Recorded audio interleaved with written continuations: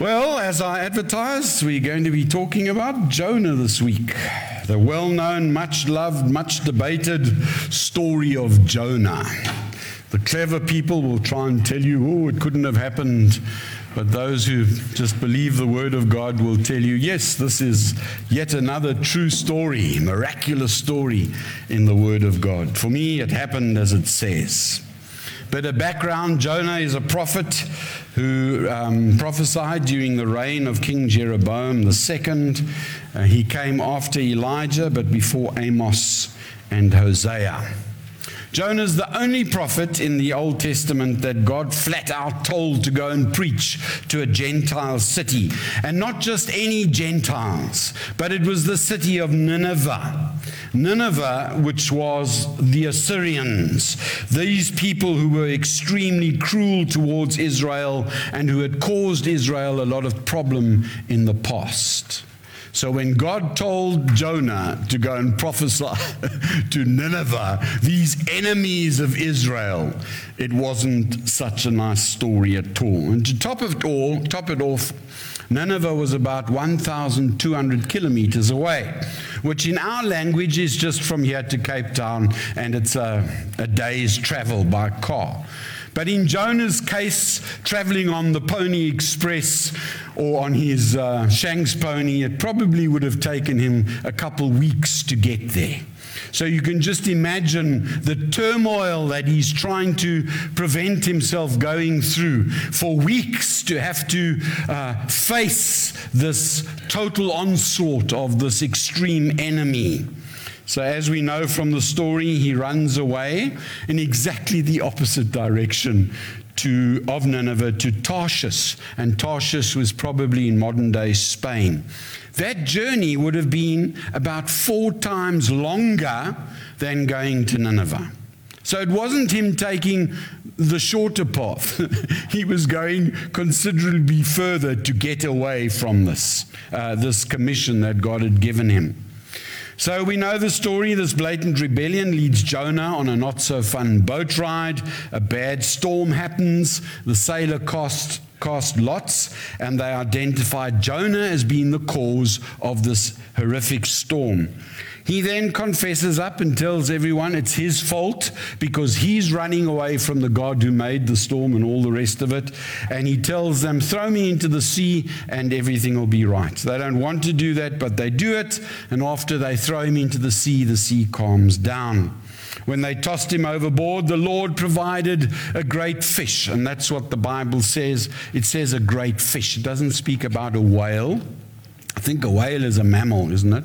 This is a great fish. The word in Hebrew is great, massive, extraordinarily big. And the word in Hebrew for fish is fish. So it's just a huge, big fish. And he spends 3 days inside this great fish. And we read the prayer he prayed while inside in Jonah chapter 2. And we're going to read it together. If you've got your Bibles, I'm now reading from Jonah chapter 2. Verse 2, he said, in my distress I called to the Lord, that's Yahweh, and he answered me. From the depths of the grave I called for help, and you listened to my cry. You hurled me into the deep, into the very heart of the seas, and the currents swirled about me. All your waves and breakers swept over me.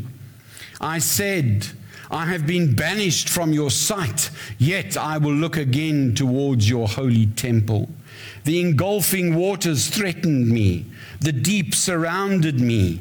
Seaweed was wrapped around my head. Not such a pleasant place to be. To the roots of the mountains I sank down. The earth beneath barred me in forever. But you brought my life up from the pit, O Lord my God.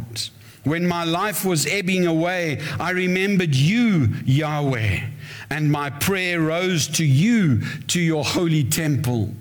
Those who cling to worthless idols forfeit the grace that could be theirs. Isn't it amazing, the gospel message that's even coming out of Jonah? Those who cling to worthless idols, idols of their own doing, idols of their own making, their own righteousness, those who try to achieve acceptance by God of their own means, they forfeit, they give up the very grace that could be theirs. Verse 9. But I, with a song of thanksgiving, will sacrifice to you. What I have vowed, I will make good. And then he says, salvation comes from Yahweh, from the Lord. God then tells this great fish to throw Jonah up. Just imagine standing on the rocks one day, you fishermen. How many of you fish? You're standing on the rocks fishing there, and suddenly you see this enormous fish. I mean, you've never seen one this big before, and it sort of beaches itself, and as it beaches itself, it vomits a whole lot of gunge out, and in the midst of that gunge is a guy splattering and spurting, and suddenly this oak stands up, and the fish sort of waggles its way back into the surf. I mean, just imagine the story you've got to tell your family for the rest of time. Anyway, God commands the fish to spit Jonah up.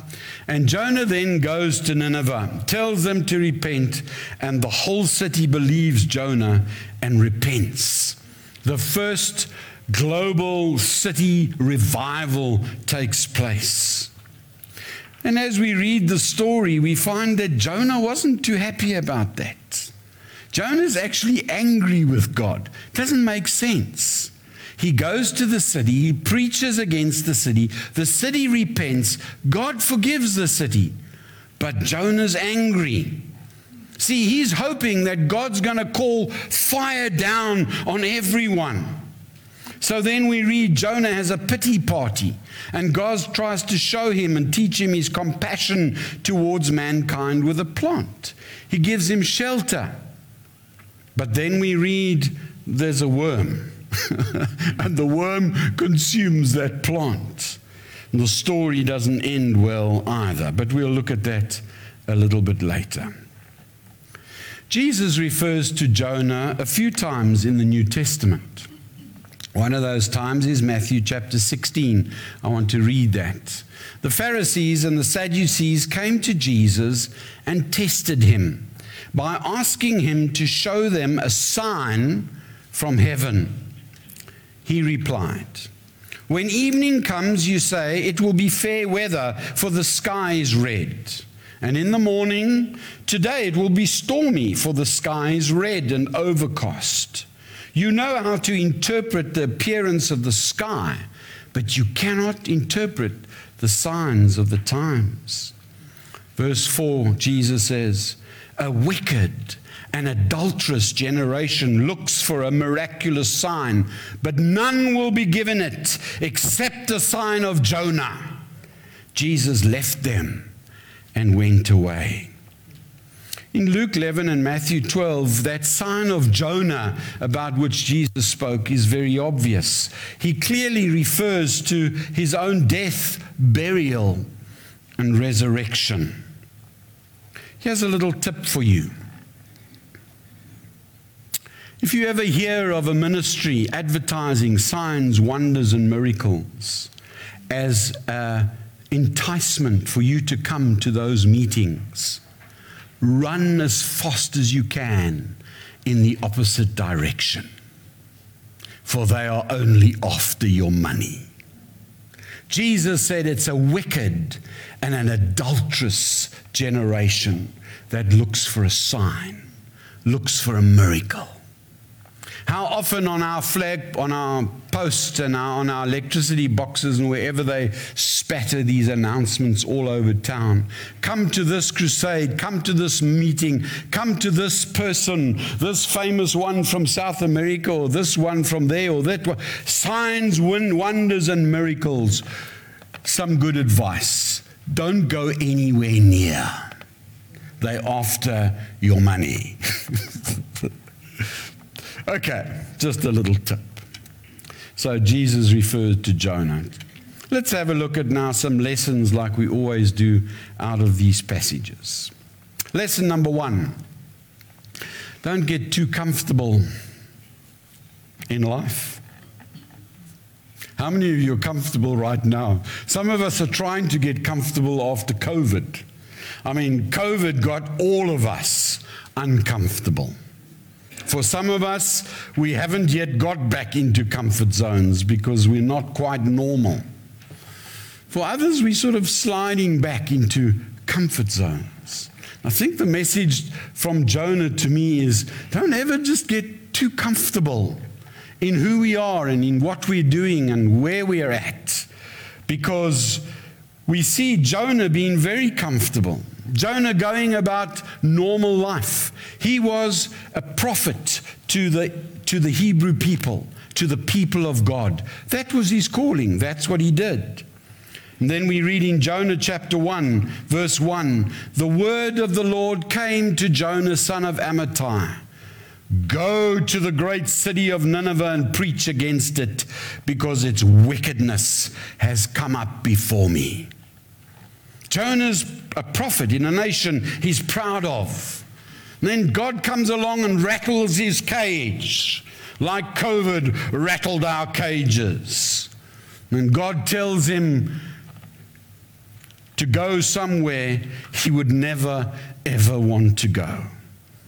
Jonah has good earthly reasons why, and I've explained some of them. There were no friends in Nineveh. They were brutal. They were anti-Israel. They were there to kill and to destroy the people of God. Oftentimes in life, God moves us out of a place of comfort, and it's never just for nje. It's for a reason. It's not just because. COVID was not just because. I didn't lose my job just because. My company didn't go down just because. My relationships weren't stressed just because. There's a reason with every single thing our sovereign God does. When God asks us to step up or to step out, it's seldom easy and it's seldom fun, but at the end of it, there's always a reward. What has God told you to do? How has God come along and rattled your cage? Perhaps with that beggar that really irritates you. You know, that one that just keeps coming back? And every time he comes back, there's something inside here that just, when is this guy finally going to not come back again for whatever reason? When is that politician going to finally succumb to the anger of someone else besides me? And yeah, God is telling me to turn the other cheek. He's telling me to give to everyone who asks. He's telling me to love my enemies, to bless those who persecute you. I can't tell you what goes through my heart and mind every time I see the CIC. About whom I'm speaking now. The red man, Teletubby. What goes through my heart and mind is not good. And what does God tell us? See, we mustn't get too comfortable. Comfort's not a good place to be. We need to be on the edge as we take His word and daily apply that to our lives. Don't get too comfortable. Jonah teaches that. Lesson number 2, don't try and run. It's never going to end well. Run away from that issue. Run away from that thing that God is telling you to do.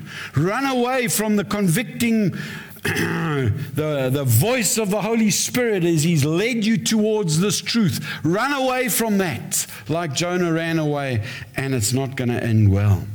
Jonah flat out doesn't want to go to Nineveh. He doesn't want to do what God tells him to do. He doesn't want to go through all of that stress. He decides the best thing to do is to leave Israel now completely and go in the opposite direction. Again, probably in modern day Spain and a lot further than Nineveh.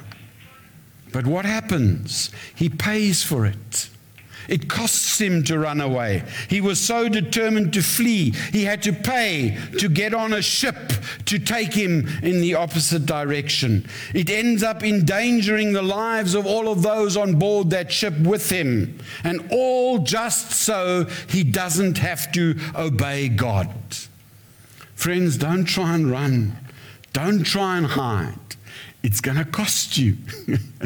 Just do what the book tells you to do. See, disobedience is a big deal. Disobedience has spiritual ramifications that affects both us and those around us.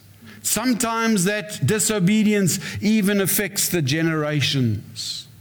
It can affect those who come after us. As his children, we can try and run in our disobedience. Perhaps the good news is that we can't hide. It may seem that God is overlooking our sin because we're not having a Jonah experience in that raging sea and in the belly of the fish. But we can never actually hide. Psalm 139, I love this passage, says, "Where can I go from your spirit? Where can I flee from your presence? If I go up to the heavens, you are there. If I make my bed in the depths, you are there.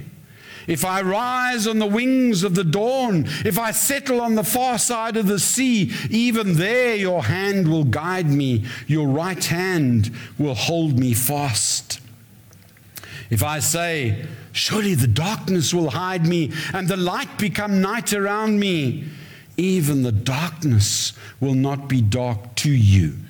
The night will shine like the day, for the darkness is as light to you." See, the reality is you can try to hide, you can try to move, you can try to go away either physically or internally, spiritually, with your emotions or whatever, but it's futile. God sees, God knows, He's always there. And the lesson for me is learn from Jonah. Don't try to run. Just deal with it. Third lesson this morning is that repentance implies action. And Jonah's perhaps not the best person to learn from, and I'll explain why, but we'll use the story just to illustrate the point. Jonah repents. We see through that prayer we read in chapter 2 of the great fish, and he gets spat out onto dry land. And then we read in Jonah chapter 3. Let's read it. Jonah 3 verse 1. Then the word of the Lord came to Jonah a second time. "Go to the great city of Nineveh and proclaim to it the message I give you." Jonah obeyed. So this time he wasn't going to try and run again. Jonah obeyed the word of the Lord and went to Nineveh. Now Nineveh was a very important city. A visit required 3 days. Again, you're on foot, eh? On the first day, Jonah started into the city. He proclaimed, 40 more days and Nineveh will be overturned. Repentance always implies action. God came to Jonah. Jonah repented in the belly of the fish. And then he went and did what God called him to do. Sorry I ran, but now I obeyed. The same message we see throughout the scriptures. Think of the New Testament, John the Baptist warning people in Matthew 3 verse 8, where he says, produce fruit in keeping with repentance. So repentance means I do something about it. To say I'm not going to do that anymore implies that I'm going to do something about not doing that anymore. Repentance doesn't mean that I say sorry to God and then I go and do it again and again and again and again. That's not repentance. Repentance is producing fruit. There's something that happens. Acts chapter 3 verse 19 says, repent then and turn to God. There's this process of turning away from what I actually did and turning to what God wants me to do so that your sins may be wiped out. Changing my mind from my stuff to His stuff. Matthew 4:17 says, from that time Jesus began to preach. This is after His desert experience. He preached, repent, for the kingdom of heaven is near. Again, I don't repent for a sin over and over again. That's not repentance. I've changed my mind. I might fall again, but I don't do the same thing habitually. That means I haven't sorted it out. Took quite an experience for Jonah to repent, and maybe it feels like I don't need to repent because I haven't gone through a Jonah experience, thrown overboard into a raging sea, etc. But when the Word of God speaks, I respond with action. I want to tell you that it's simply not possible to keep repenting for the same sin. This is how we know. 1 John 3:9 says, "No one who is born of God will continue to sin because God's seed remains in him. He cannot go on sinning because he has been born of God." So if you find yourself repenting for the same sin over and over and over again, and it just keeps coming up and it never gets better, I want to suggest that you may not be born again. Because if God's seed is in you, he's not going to leave you alone until you get rid of that issue once and for all. True repentance can only happen when I acknowledge how grievous my sin is before the thrice holy God. Repentance implies action. More than sinning against my neighbor in what I've done, I've sinned against God. Therein lies the issue, that I've actually ultimately and primarily hurt the heart of the Father. And I deal with that, and then I deal with this. Last little lesson this morning is that God cares about people, and I think animals. I used to be a dreadful dog owner, I must confess. I mean, a dog was to be outside and bark at people, and, that was the dog's life. But since I got a Yorkie, you must see the gymnastics I go through in order just to go to the toilet at night time. Just so you don't disturb the one on this side and the one on that side. That's completely hemmed you in. I've got to extricate my legs out, and I've got the wife in the bed as well. I don't want to wake her up. So you try and get your legs out between these two dogs without offending them. Lift the thing out, and then by that stage, your back's in spasm and you've got a cramp here. You eventually get your leg because the dogs are in the bed with you. So things have changed. If you're not one of these idiots, I was where you were once upon a time. Do not get a Yorkie. So Jonah listens the next time God speaks, goes to this vile, enormous city and delivers God's message. You're going to be destroyed in 40 days. That's his message. Well, from the king down, the entire city repents, we read in the scripture, and we pick up the story again in Jonah chapter 3, verse 10. When God saw what they did and how they turned from their evil ways, he had compassion and did not bring upon them the destruction he had threatened. But Jonah was greatly displeased and became angry. He prayed to the Lord, "Oh Lord, is this not what I said while I was still at home? That is why I was so quick to flee to Tarshish. I knew you were a gracious and compassionate God, slow to anger and abounding in love, a God who relents from sending calamity." I mean, you could just laugh at this idiot. He's just speaking himself straight into a corner. I knew you'd do this. No. And he's shouting at God. I knew you were gracious and slow to anger and abounding in love. That's why I didn't want to go. Now, oh Lord, take my life, for it's better for me to die than to live. I mean, like that kind of prayer is going to impress God. I mean, he's just like a spoiled brat. In chapter 4, here we see Jonah is angry. Why? Because God decided to have mercy. His nose is out of joint. I mean, one would think after all he'd been through, he might be a little bit more sensitive to what God was wanting to do. And he knew what God wanted to do. I mean, he shouts at God about it. Starts pointing fingers at him. This is your fault. Now I want to die. I was justified in running away. Pick up the story again, chapter 4, verse 4. But the Lord replied, have you got any right to be angry? Jonah went out and sat down at a place east of city. There he made himself a shelter, sat in its shade, and waited to see what would happen. I mean, it's just like a little kid who's sulking, you know.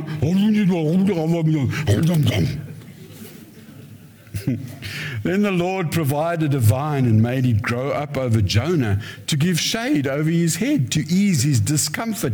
And Jonah was very happy about the vine.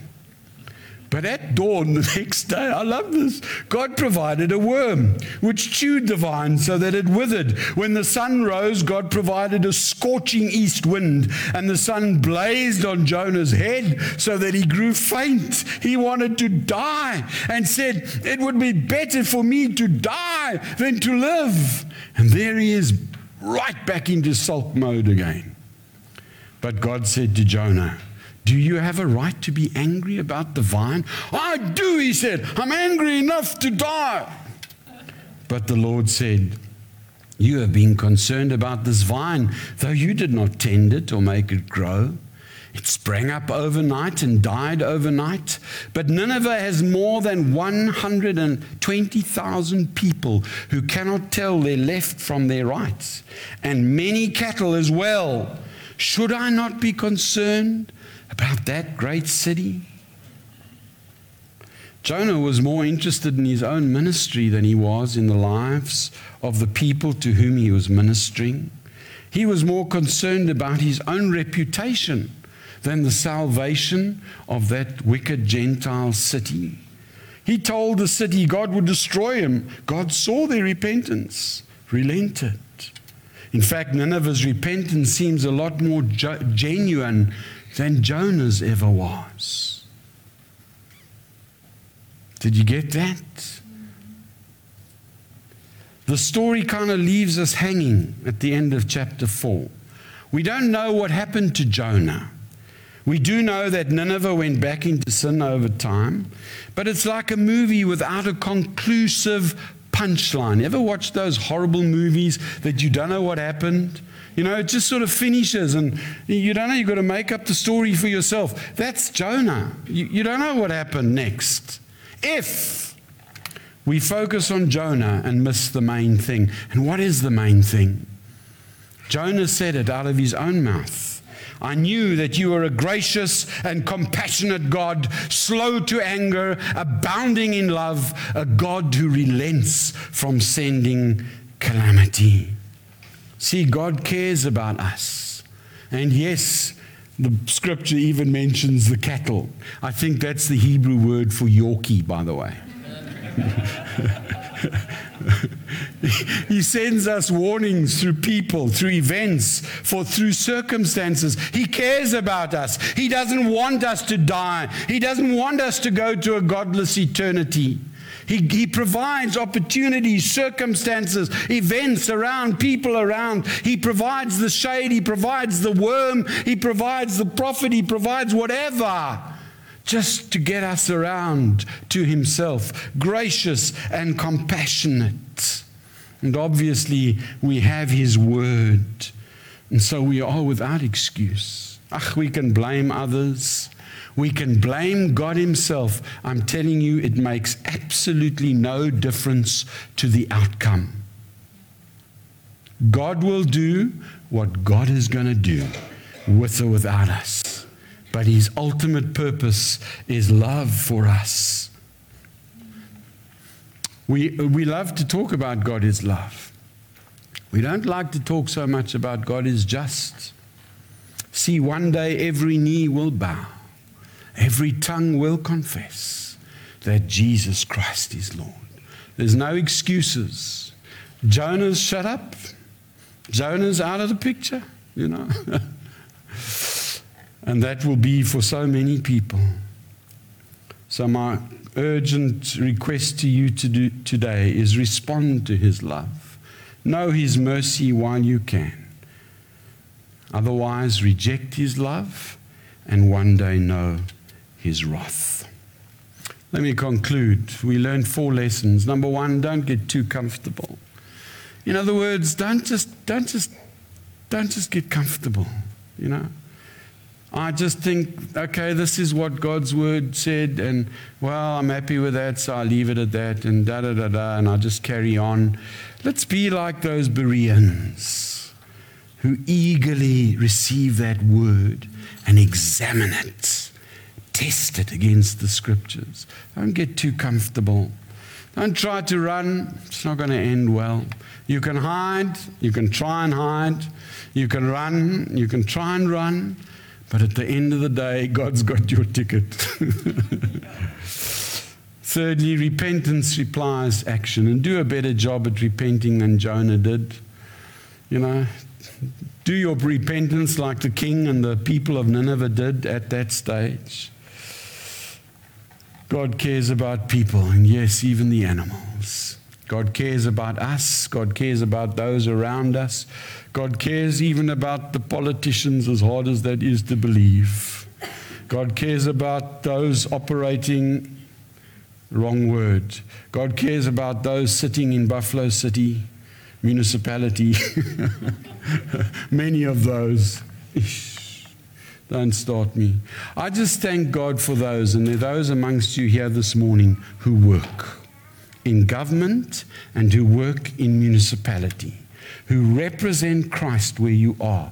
I thank God for you, because you're the only reason anything still works in our environment is because the people of God who are doing an honest day's job. And I thank God for you.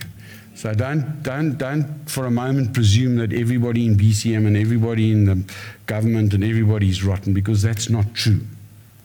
That's just how it feels to those of us who are struggling with electricity that's been cut off and massive water bills and all sorts of other nonsense. God cares about people, and let's be that lesson. I had a dream last night. Be careful when a pastor says, I had a dream. That's another very, very, very definite sign that you must run. But my dream's not to tell you to give me money. This was my dream.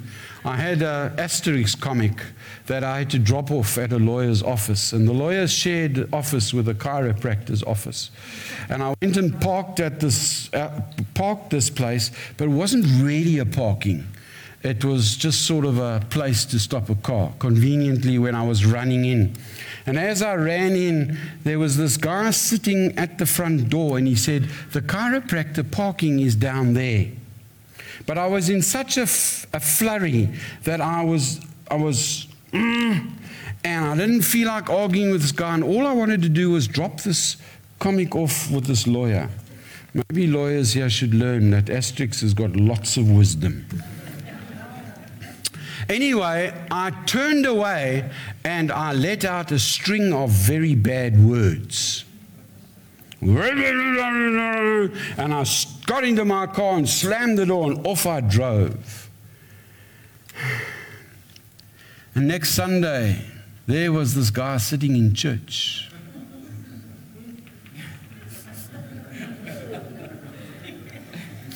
So I went to this guy. No, I didn't know. He's not somebody I know. I went to him and I explained what had happened. And I repented and I apologized and all the rest of it. And the guy forgave me and he embraced me. And it was, a kind of a healing time. But I realized again, I woke up thinking, what was this dream all about? Woke up thinking again how easy it is for me to lose my testimony, to get them in over something that happens when I'm driving, over people who don't want to help me, over, you know what it is? It's so easy just to burn. And if there's anything to learn from this ridiculous dream I've just told you, God loves people. And let's not become preventative people, people who are standing in the way of people finding out who God actually is and who He can be to people.